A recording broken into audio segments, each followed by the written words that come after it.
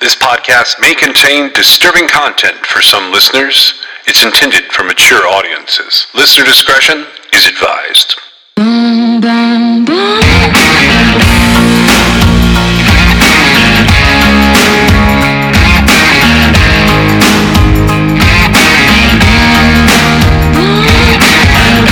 This is True Crime XS.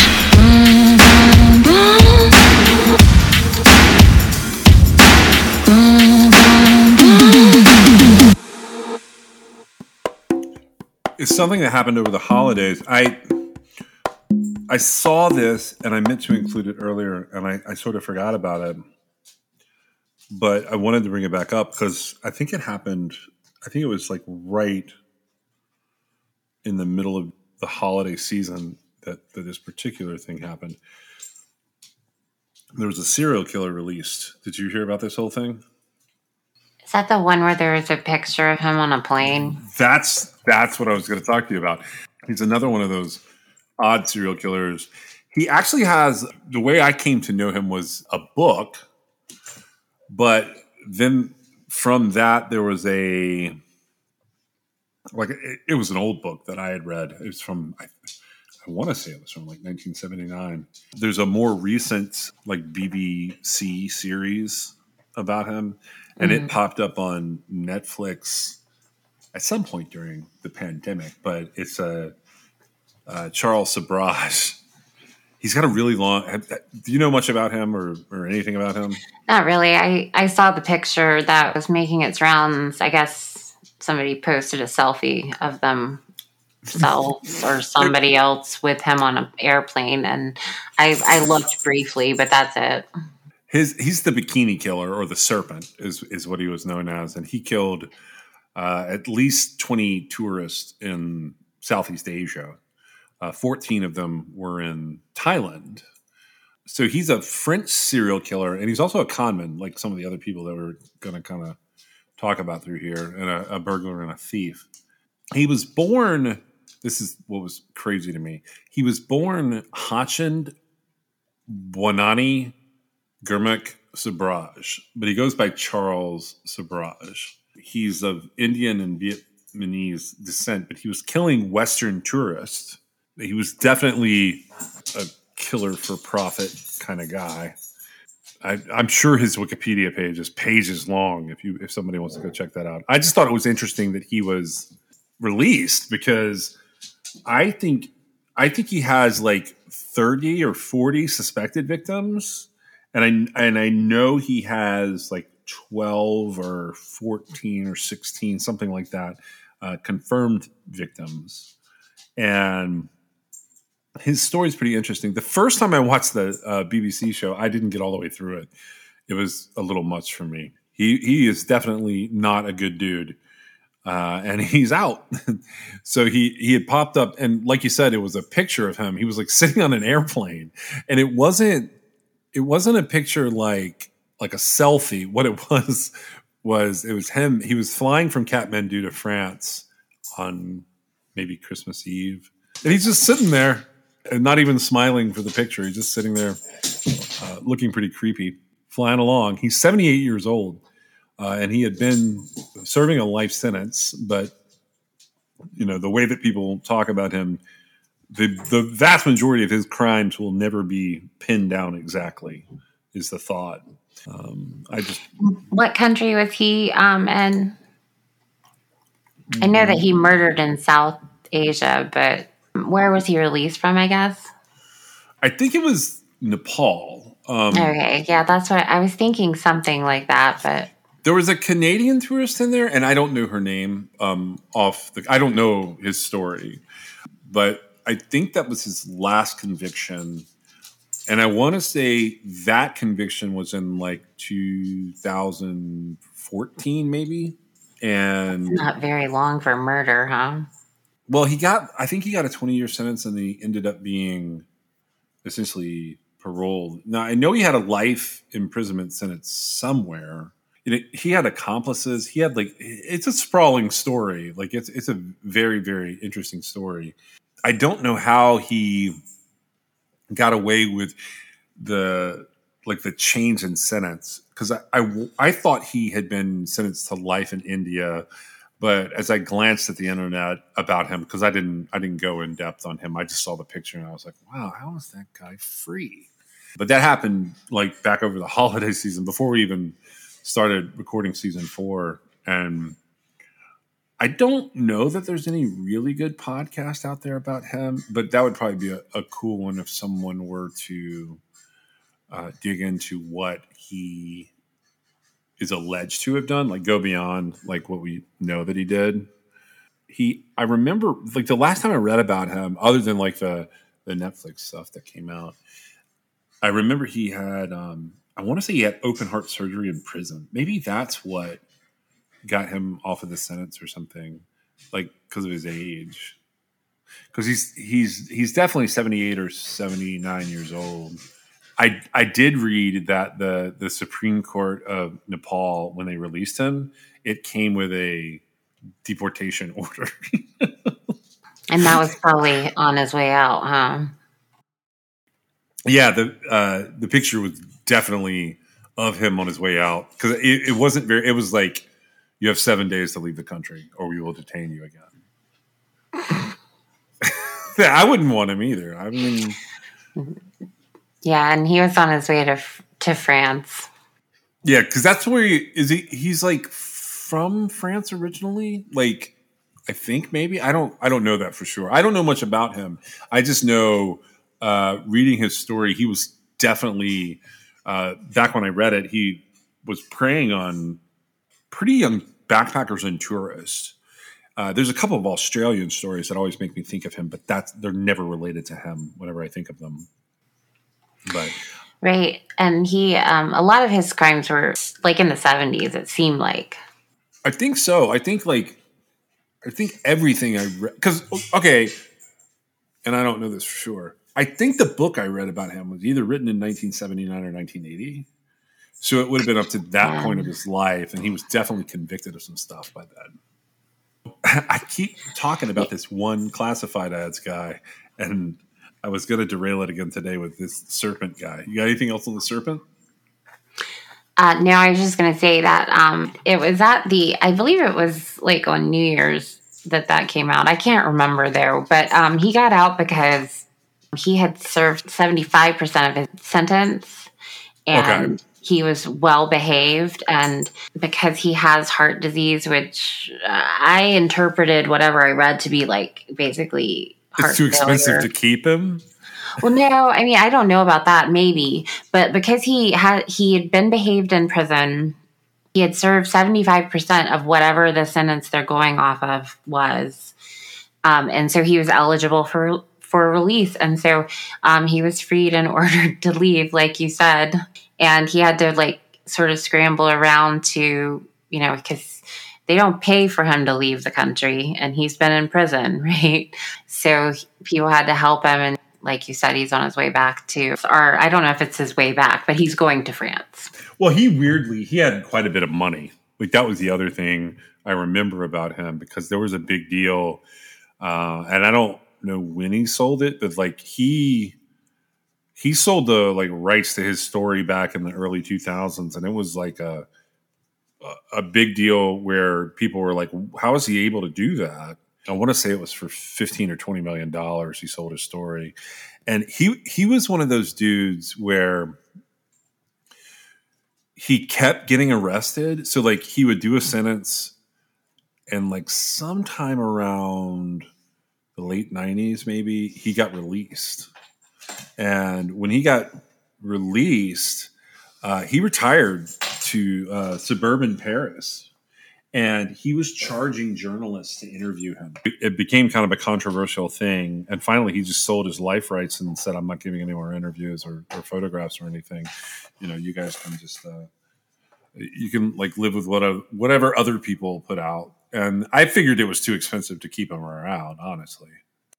I also saw that he had escaped from New Delhi's maximum security prison in I didn't know that. 1986, but he was recaptured. He convinced the guard, according to what is out there, he convinced the prison guards to share a birthday cake that was like laced with drugs that I guess knocked them out, and he escaped. But he was like very quickly recaptured. So I don't know how true it is or like how much media attention it would have been. It would have gotten, but he was in New Delhi's in India. Yeah, so now that you say that, I remember a story that I never followed up on where he was in a nightclub or a restaurant or a bar or something in Goa back in the 90s, and he got arrested there. And I was like, I remember what you just said kind of put some pieces together on something I hadn't read correctly.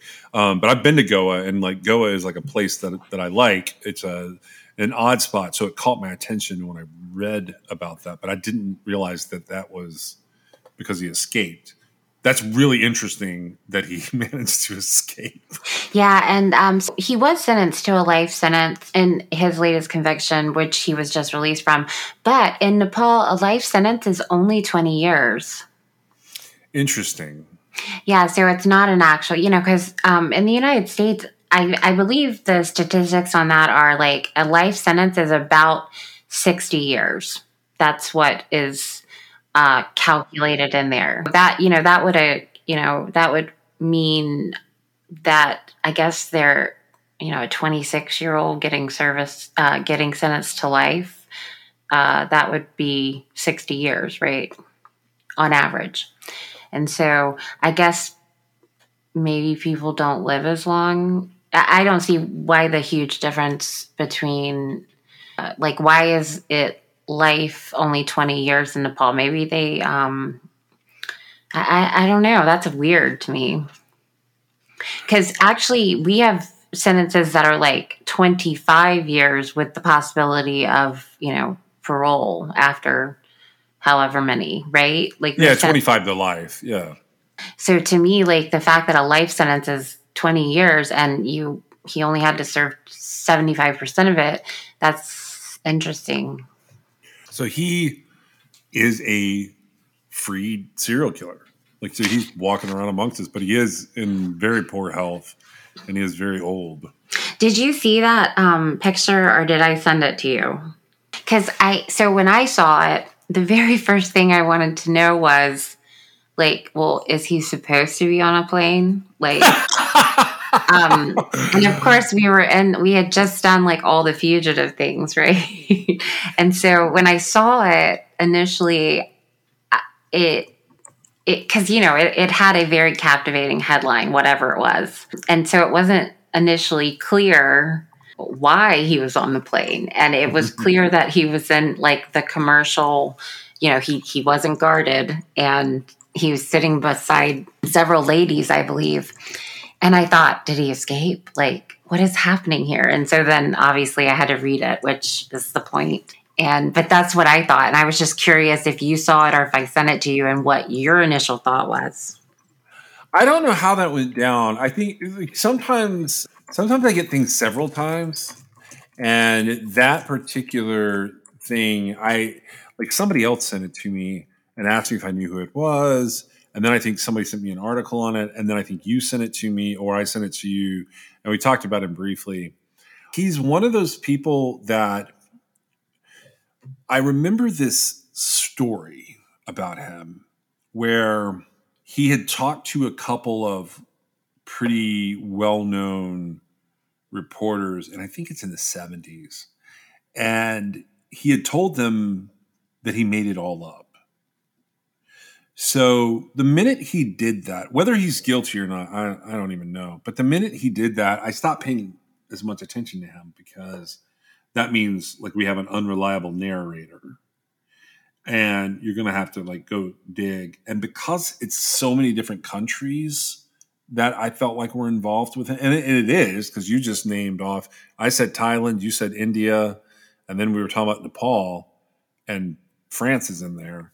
I figured you sent it to me and was like, what is going on with this guy? Because it would have been, when that happened, I might have been at the beach or it would have been right after that. Because I took a little vacation after the minute I finished uploading all the fugitive episodes, I got out of town. And I would have probably if I'd been home, I probably would have been like, well, should we record something about that? Because it tied into that sort of. He has a fugitive period in his life, a couple of fugitive periods. I haven't looked super deep in the case. I probably won't, especially since he's, out and he served his time. But I always question those types of cases where it's like, oh, he had 20 victims during 10 years. It's entirely possible that he did. It's also entirely possible that they closed the book on those 20 cases during those 10 years based on him serving time for it, and the murderers are walking free. Well, he was one of those people, to me, he is a serial killer, but he was almost like a weird human traffic scammer. The stories I remember from what I read early on about him were like he would be giving people money and then sort of they were indebted to him and they would almost become like friends or acquaintances that he then killed. And I always think people like that are like the worst of the worst.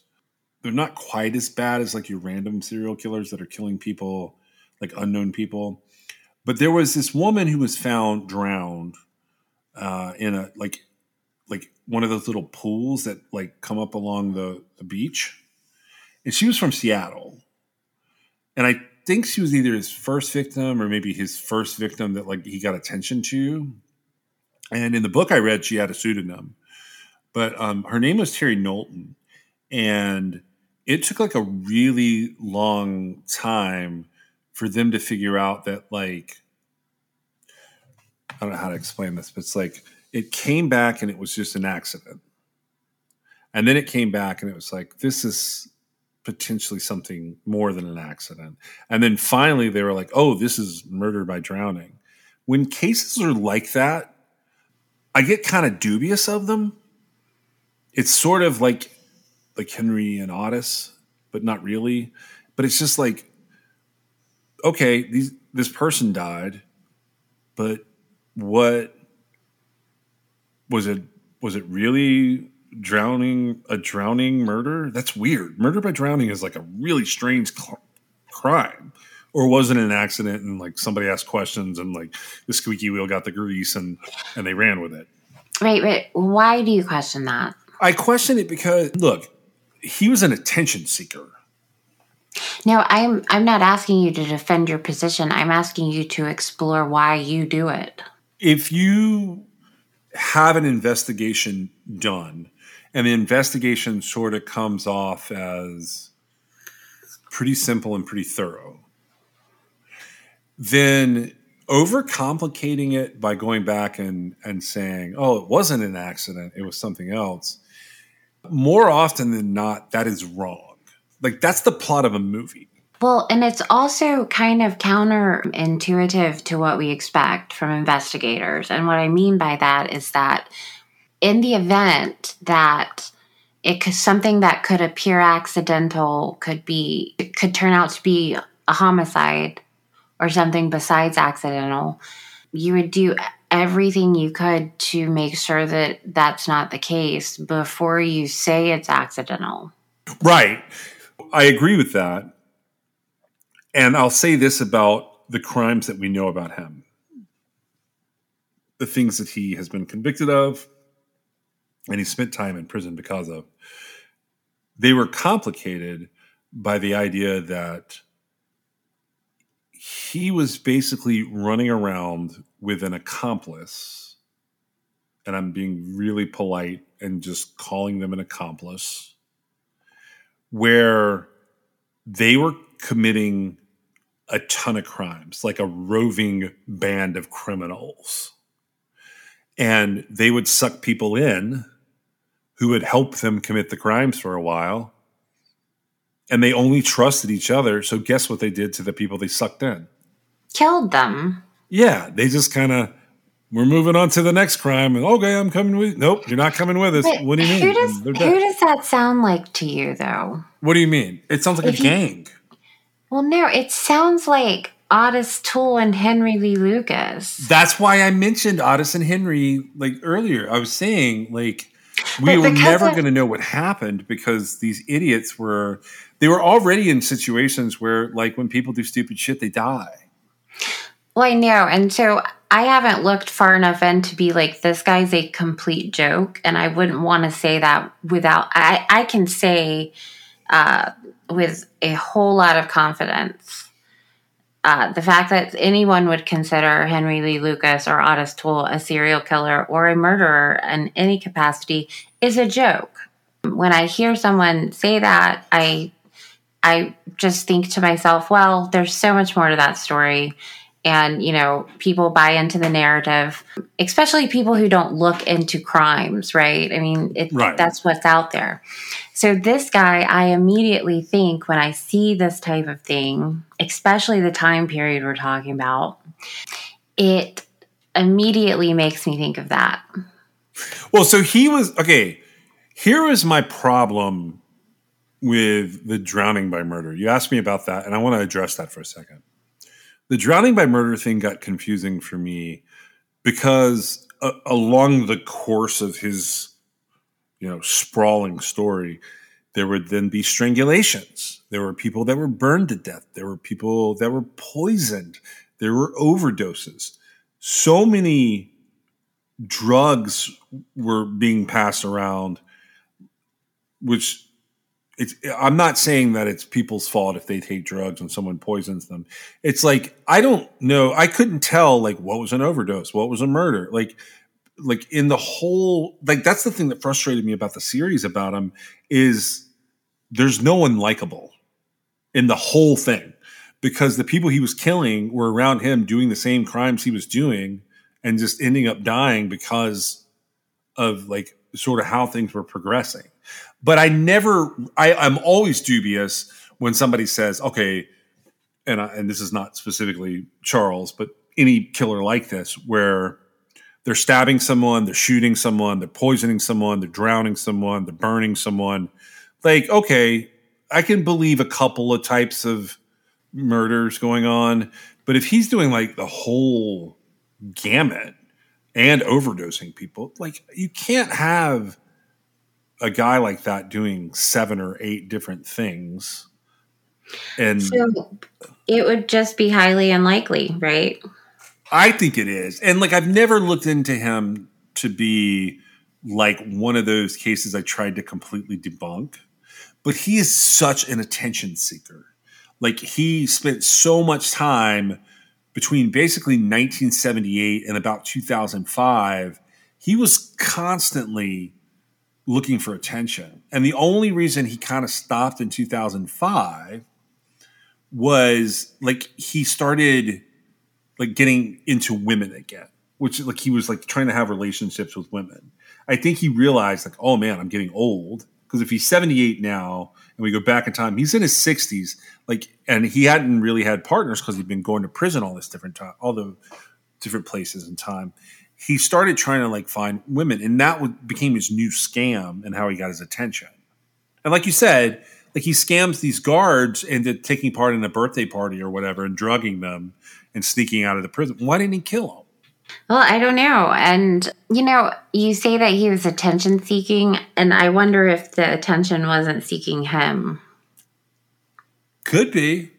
Because that's how I would say that. I would say that, or maybe attention found him. I don't know enough about this to really say that, but like looking at this meek old man sitting, in the airplane seat beside of the picture, beside the woman that I guess somebody's taking a picture of, it just seems like it could be exaggerated and it could be a narrative that was put out there and accepted.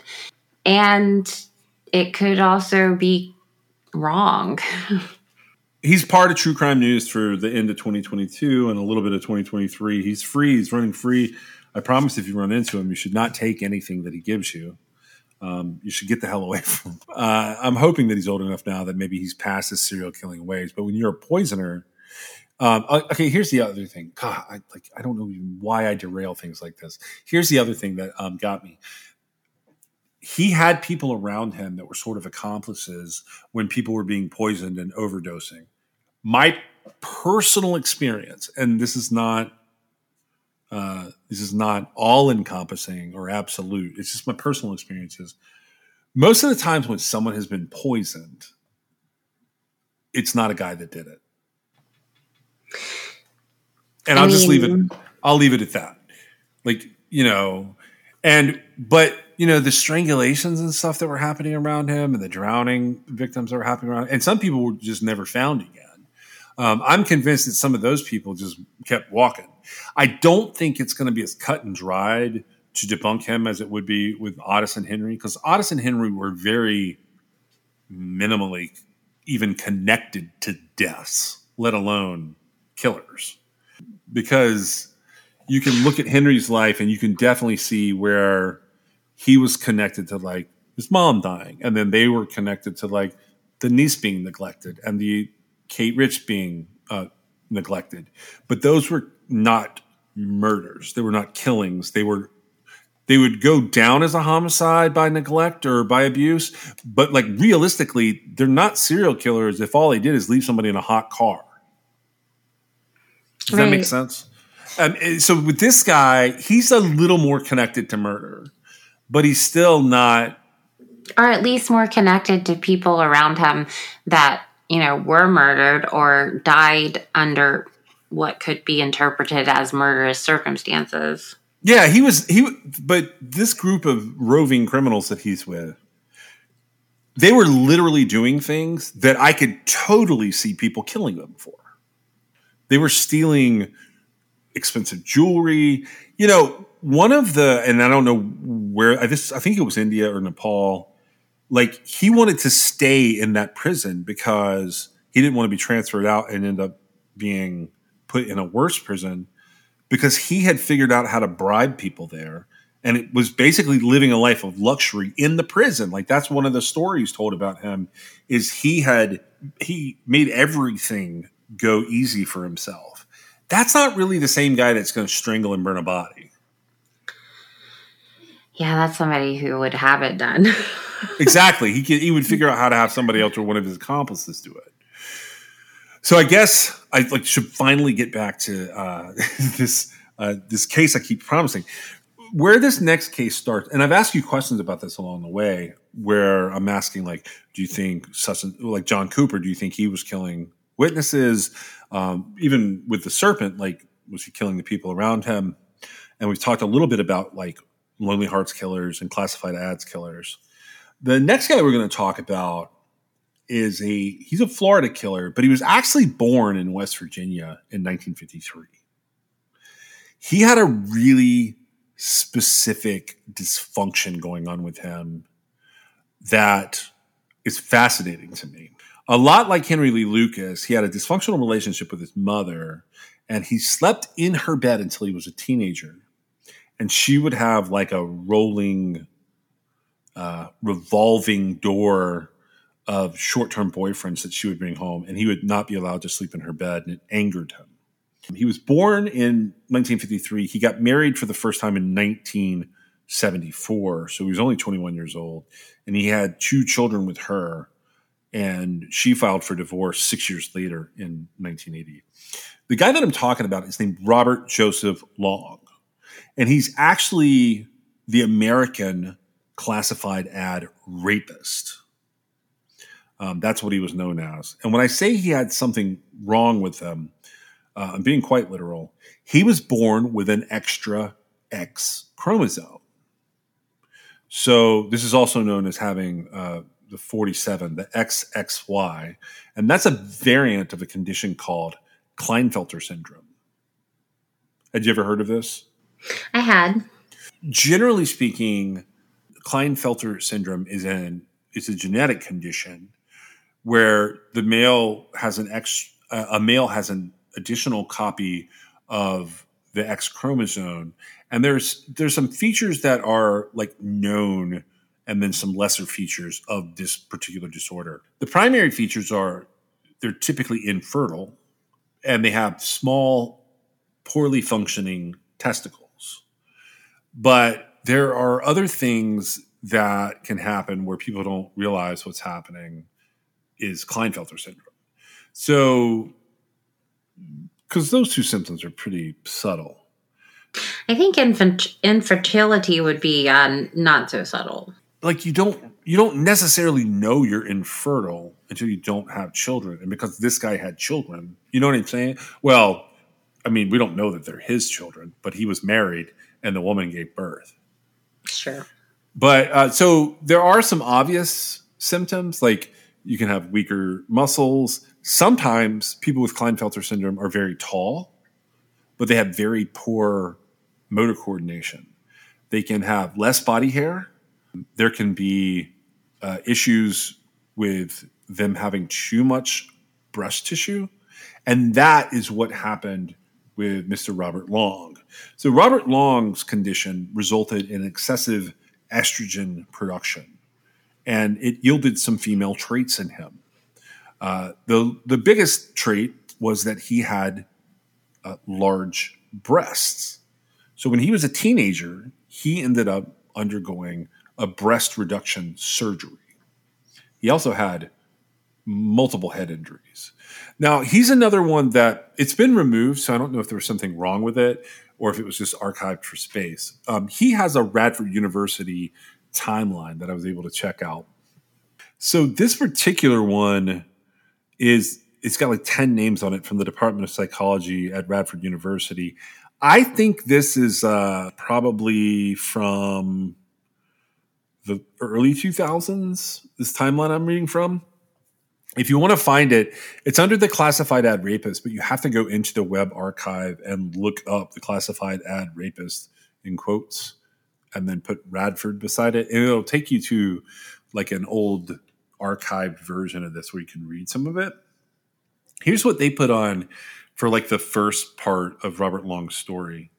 The way that they set these up, if you've never seen one, they just have a date on the left side and kind of the age of the person, and then the life event they're referencing. And at the top of it, it'll tell you which particular known serial killer they are documenting here. So this is Robert Joseph Long. As I said before, he was born with a genetic disorder in Canova, West Virginia. His parents were Joe and Luella Long. He was born October 14th, 1953. So at the age of 2 in 1955, his parents divorced, and he ends up moving to Miami, Florida with his mom. And so she was working multiple jobs, and she would leave Robert at home with the landlord's family. In 1957, at the age of 4, he was pulled under the water by a wave and he almost drowned. Now, Robert Long would later blame his mother for this incident, and he remembered it that she was looking at men instead of watching him like a mother's supposed to. In 1958, he had a couple of entries here. The biggest one was that he fell from a swing and he was knocked unconscious with an injury to the head. And he had a sharp stick that skewered the edge of his eyelid.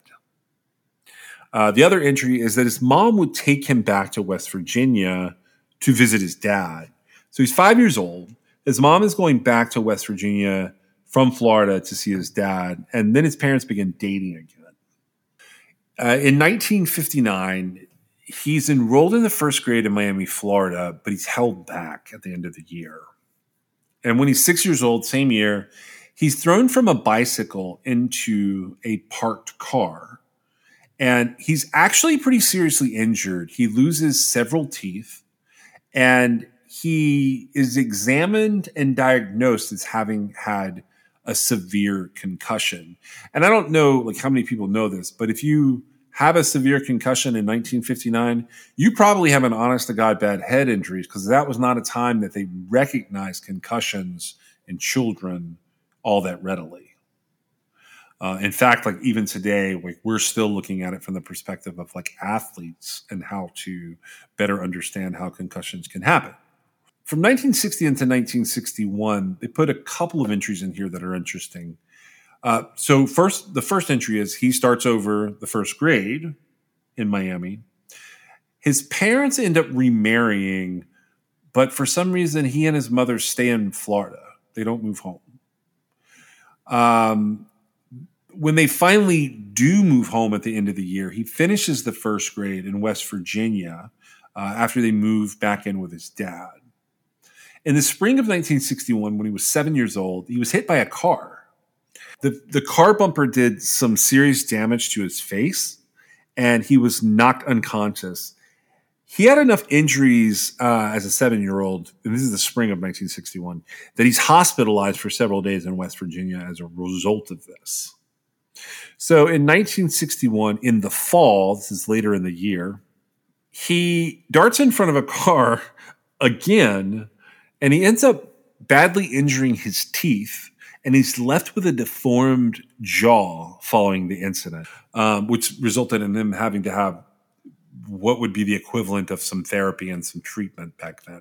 Same year, he also fell off of a pony, and he landed on his head and the back of his neck.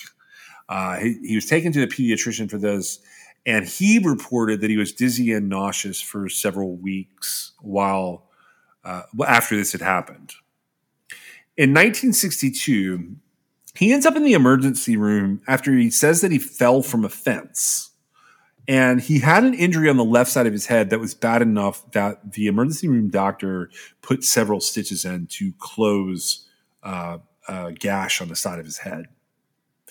And then when he's 10 years old in 1963, his parents' marriage fails, and his mom takes him and they move back to Florida, where they move into a very small house with multiple aunts and cousins. And so he's 10 years old at this point, and he begins to share a bed with his mom. Now, he also begins the 4th grade at this point, and he gets teased by other students because the deformity on his jaw is obvious, and his teeth are jacked up from all the different ways he's been hit by cars and fallen. I mean, this kid's been hit by a car 3 times. I just want to point that out. I'll say that again. I want to hear what you have to say about it. He's been hit by a car 3 times. I think that it's safe to say that he was not being watched properly. Yeah.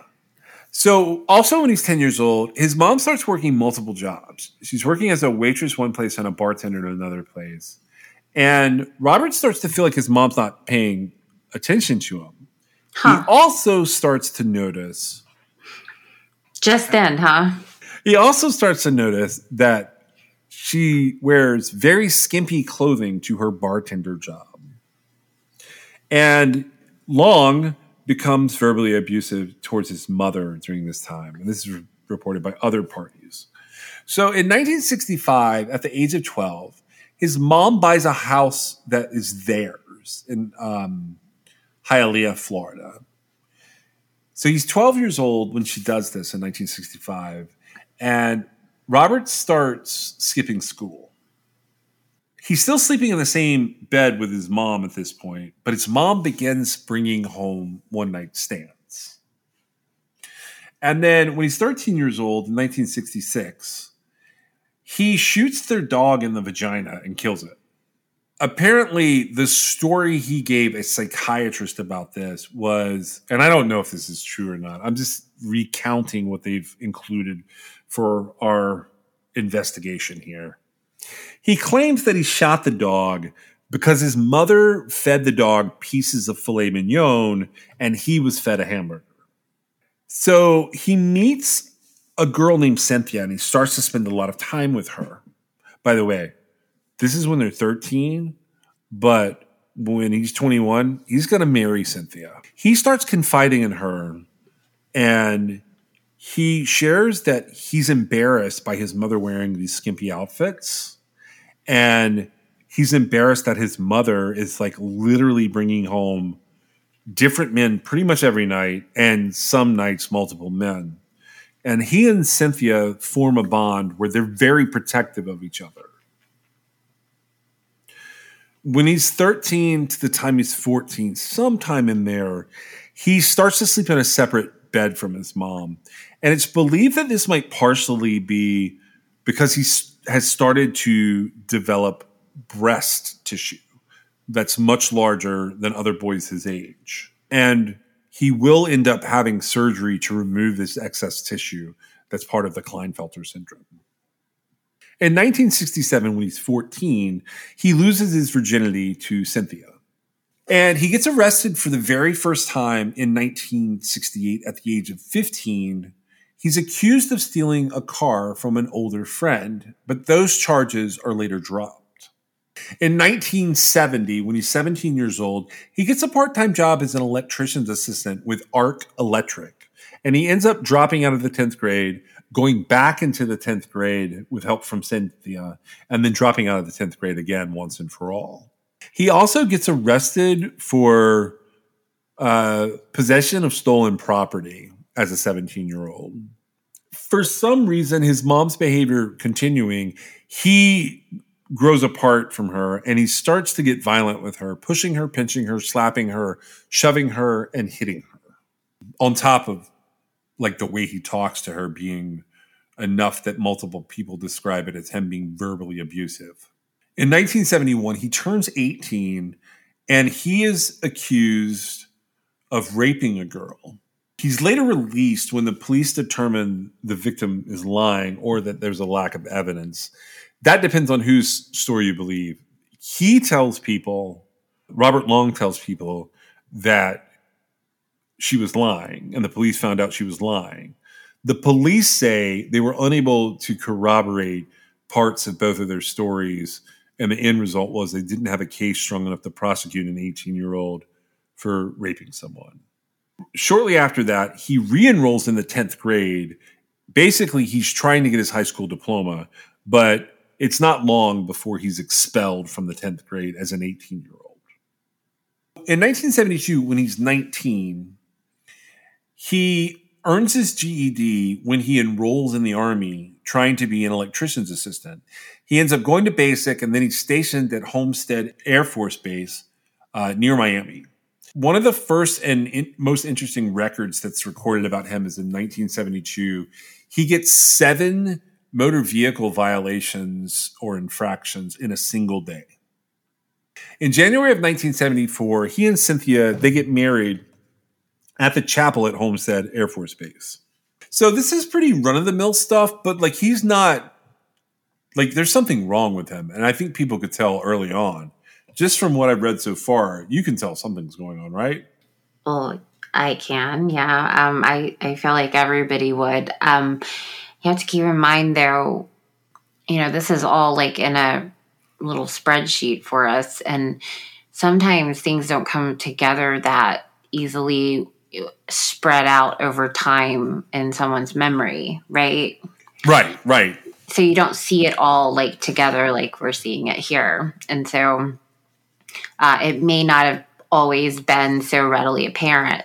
The most interesting thing that we've talked about so far as these recollections, though, he has this he has an issue with his mother dressing the way she does it when I think you said he was 13 and he starts his relationship with Cynthia. And I found that really interesting because I don't know I've never thought about like the way my parents dressed in any way at all. I would be interested to know like why he was thinking that. It must have just been like an extreme way she was dressing maybe. But so he's seeing like this sort of right from wrong angle because I assume he thought the way she was dressing was wrong, right? Inappropriate or like, do you think it's more jealousy or more like it's immoral? I don't know. I can't put myself in that position because if it's immoral, that's interesting because that becomes a whole nother thing like later on. But did you ever think when you're reading over like all the times he was hit by a car and all the times he was falling off of stuff and like suffering what at least here look like serious head injuries, right? Do you think that he possibly was trying to commit suicide?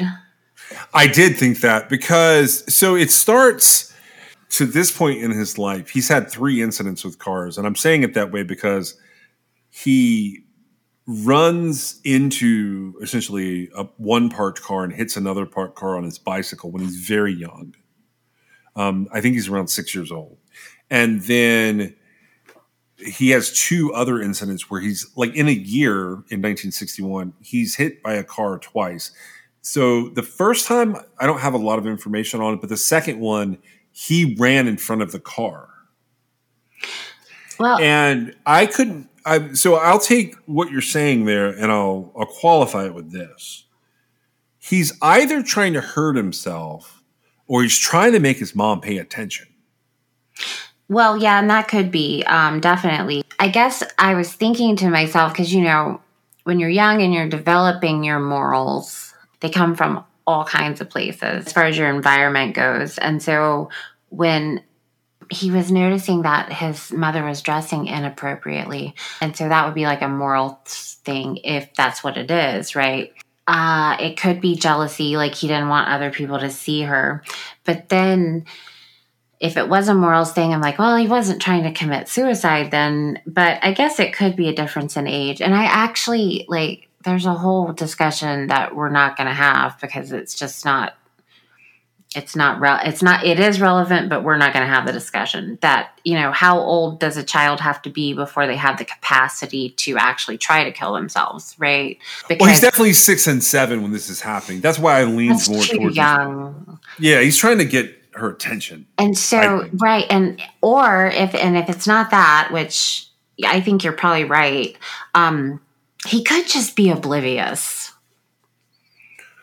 Which is why children need to be watched, right? I mean, I agree with you. I had looked at when we started putting him on the list for this year, I read an awful lot about what was going on with him. And one of the things I was most interested in was the Klinefelter syndrome part.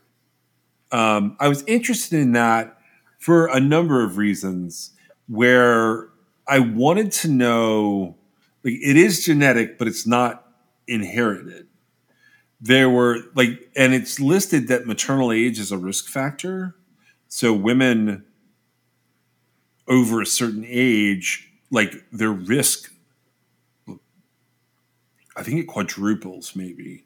I think it's women at 40 versus women at 20 are 4 times more likely to have a child with Klinefelter syndrome if they're leaning that direction anyways.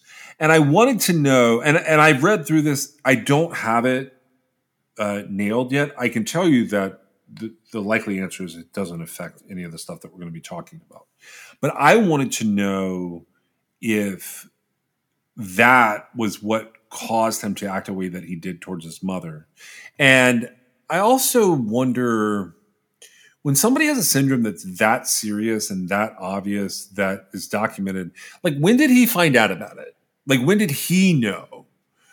I know he knew by 14 when he has surgery to get rid of the tissue. He knows something's going on, right? Well, yeah, and that crossed my mind too, because I actually looked up. I was like, when was this discovered? Because I was like, how do they know that back then? And you said, it is genetic, but it's not inherited. So basically it means you could spontaneously have it without any family history.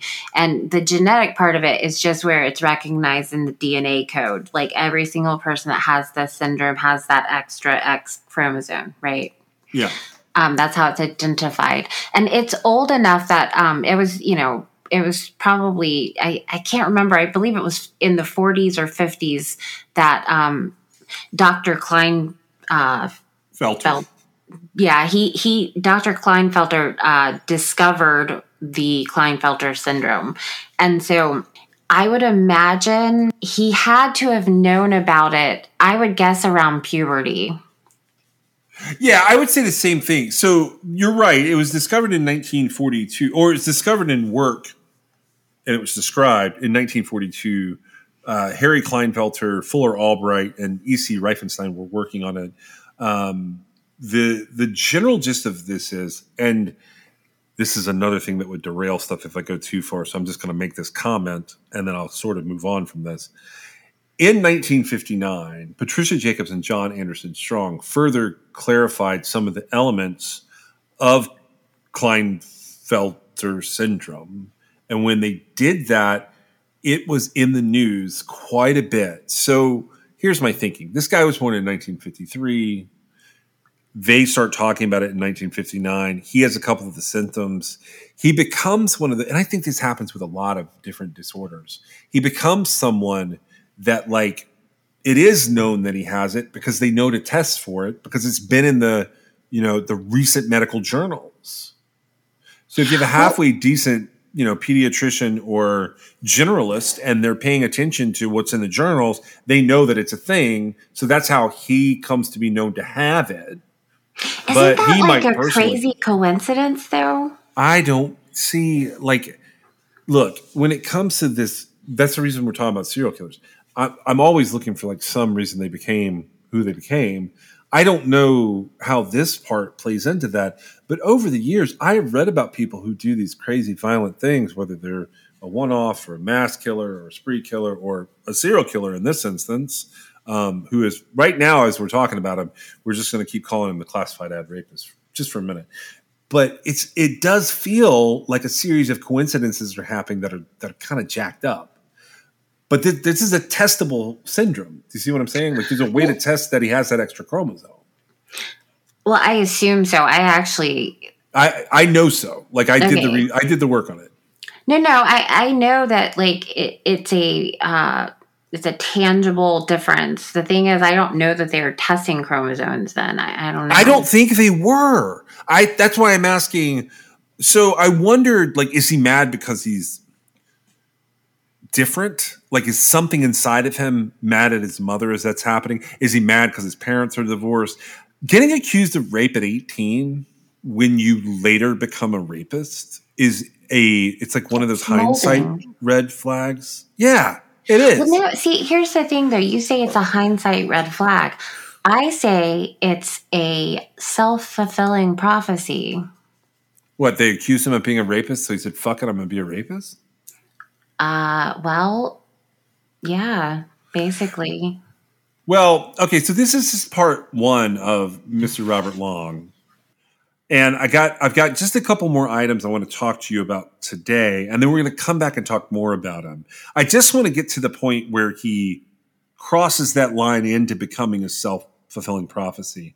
And there's a real important event that happens that this is sort of, these couple of things this is how we're going to end this episode. 1974 is a shit show in Robert Long's life. If we had to go with his history so far, what could I possibly be talking about that could happen to him that would be terrible? You mean that hasn't already happened? Like a no, new like thing? What if we were repeating something? What would the thing that we repeated at this point in his life that would be terrible? Well, if he kept running out in front of cars. Not exactly, but close. I mean, but that would be terrible. Okay, this is where it goes nuts. In February of 1974, he's riding a motorcycle. And by the way, if you have ever been hit by one car or run into one car, I don't know that a motorcycle should be your preferred method of travel. But he is in, the Army, and he's working on this Air Force base.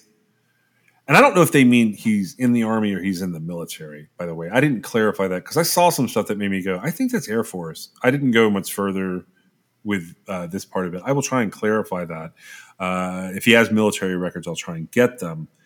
This is the incident that made me really interested in Robert Long. He is very seriously injured when his motorcycle collides with a moving car.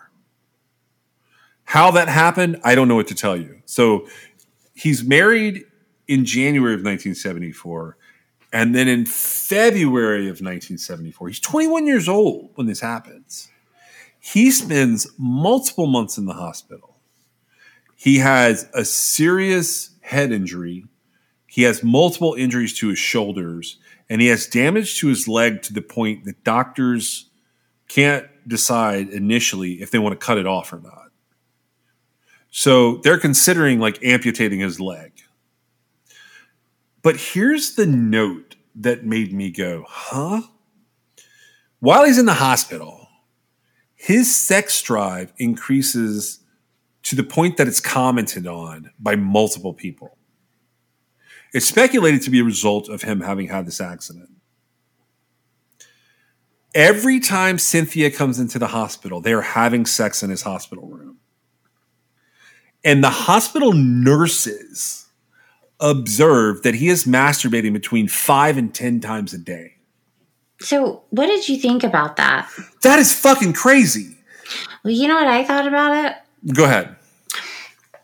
I thought about, like, well, where was that record stored? Like, what do you mean? Is that somebody's account of it? Like how they interviewed. They interview the hospital nurses that tended to him during that time, and his wife is alive when he becomes noteworthy. So they interview all of these people, and it's in his patient's chart. Well, and I mean that's what I'm just saying it's such an odd detail to bring up, right? Yeah, I mean, so this happens in February. He has sprawling hospital records that go all the way to August. There's like some defined paperwork to go through there. Is it bullshit? Is it something?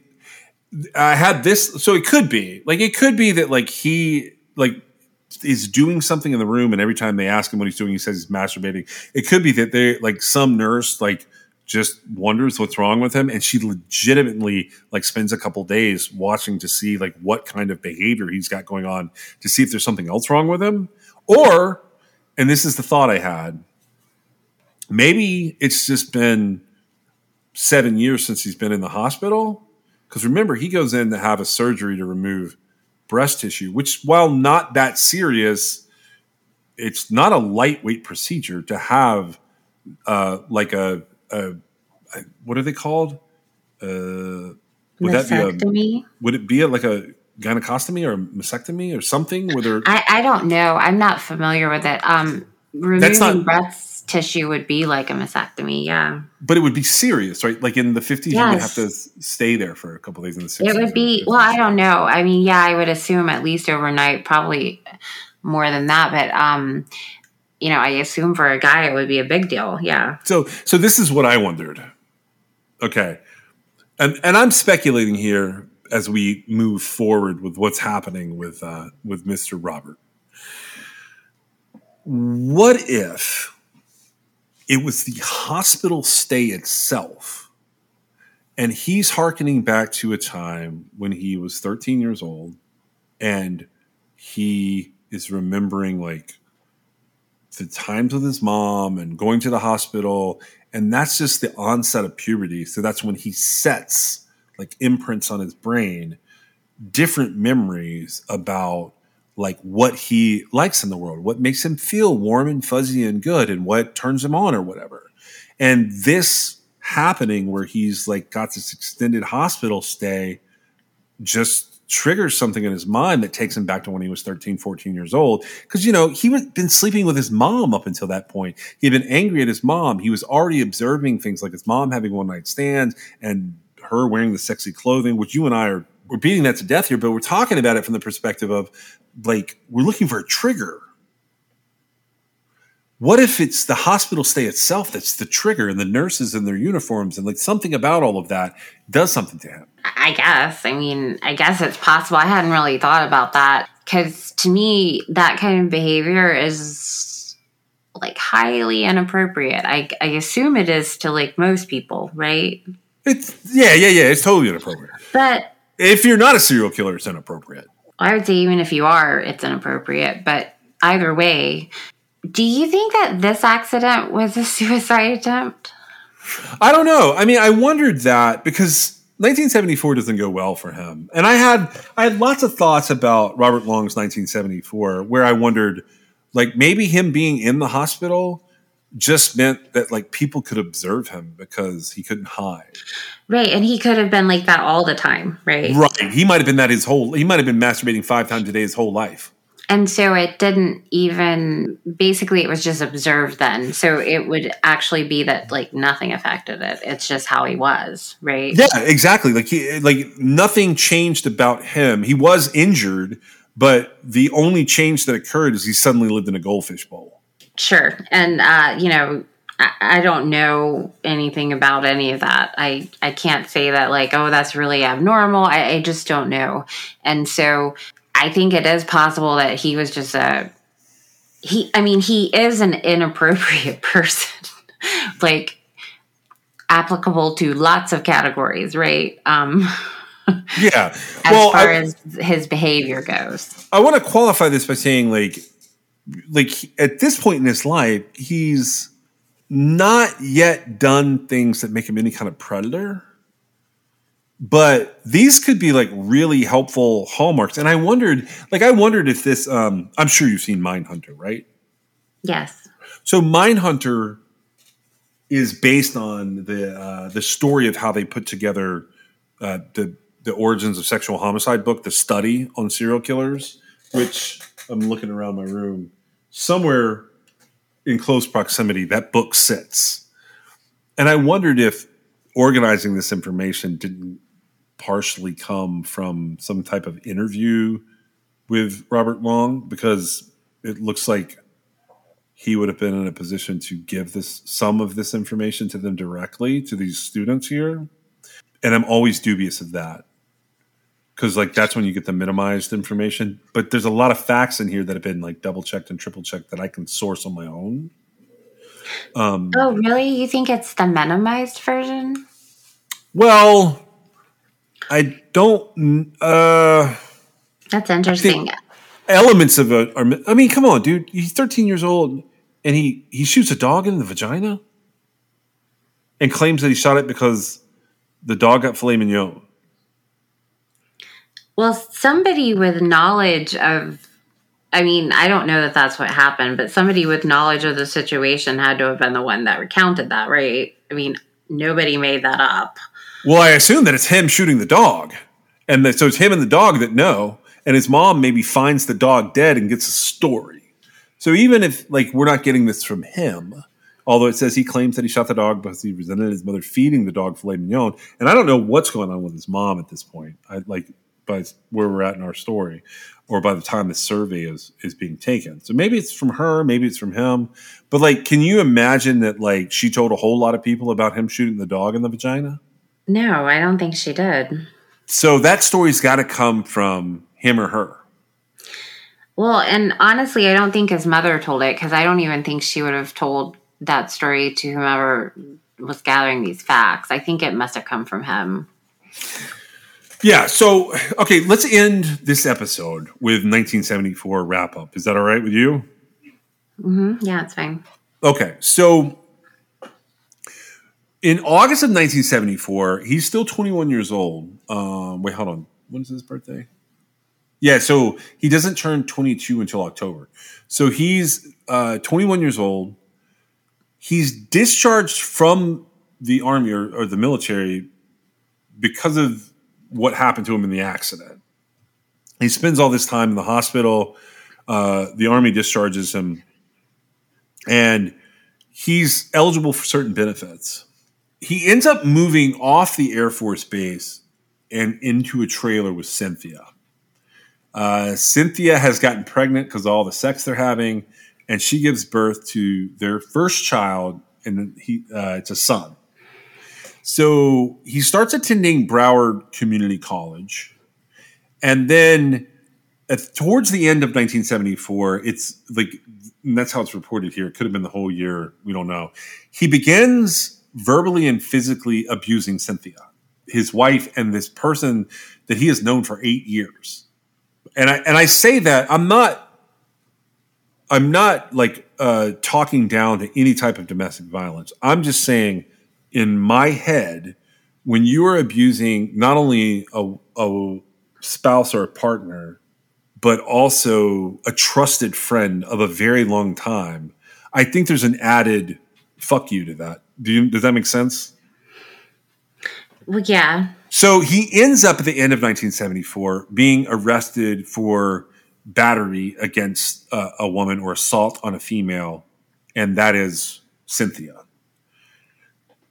So he has all this time on his hands. He's treating his wife terribly. And you guys got to remember, he only got married in January. So this is the first year of their marriage going like this. She's given birth to a child, and he is beating the mother of his child and a longtime, protective friend of him. What do you think is the best direction this guy could go to get his shit together? Finish school. Yeah, that's what I was thinking. Like, finish school, get into therapy. Instead, he decides he has all this time on his hands, and he still has that same sexual appetite observed in the hospital.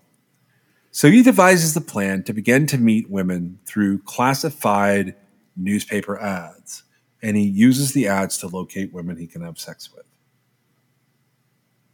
And that is where we'll pick up in 1975 next time. Thank you so much for joining us today. I would ask, if you guys like the show, please share the show, or you can go onto your favorite podcast app, whether it's Apple or Google or one of the more interesting apps, Spotify, Overcast. We're on all those different things. If you could go on there and leave us a rating or a review. I'm not going to ask you to leave us a 5-star review, but like whatever you think of the show, leave an honest review of the show because that will help us to grow our audience in season 4. We are sponsored by LabbratiCreations.com. You can check them out at LabbratiCreations.com, and you can still use the code CRIMEXS for a fun pop pet portrait of your own pet. You can also reach us on Twitter, Instagram at TrueCrimeXS, or you can give us a call if you know anything about any of the cases that we're talking about at 252-365-5593. You can also reach us at Gmail at truecrimexs@gmail.com, and you can check out our website at www.truecrimexs.com. We'll see you next time.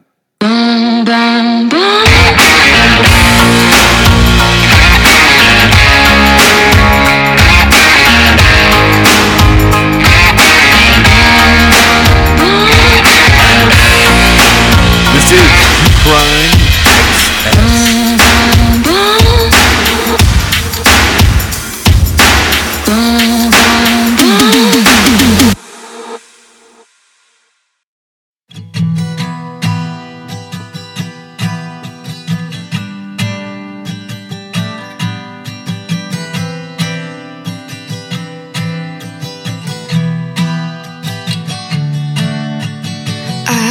Chasing mountains I can't climb,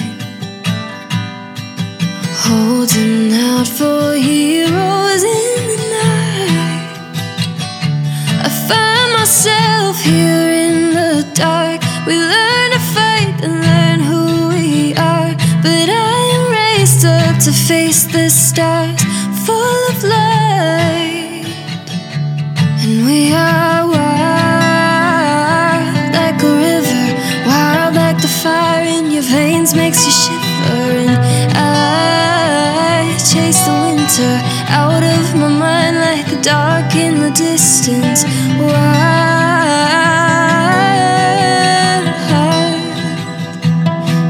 are wild,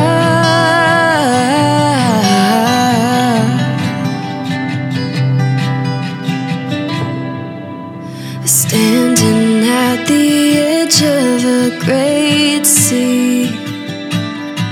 Sometimes it takes all you got to believe that you are whole here in the dark. We learn to fight when we fall apart, but we are raised up to face the stars, endless light. And we are wild like a river, wild like the fire in your veins makes you shiver. And I chase the winter out of my mind like the dark in the distance. We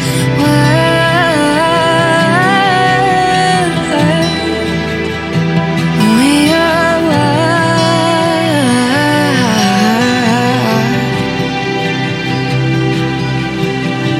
Can't hold me back, can't pin me down.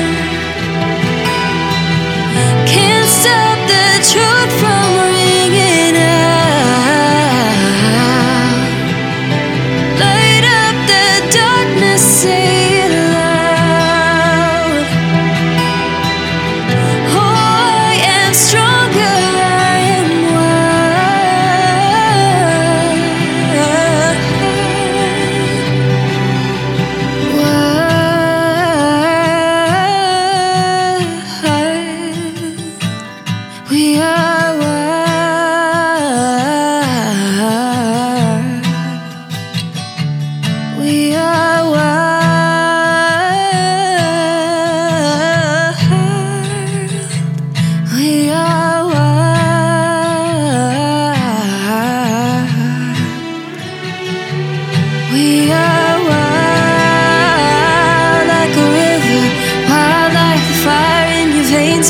shivering. I chase the winter out of my mind.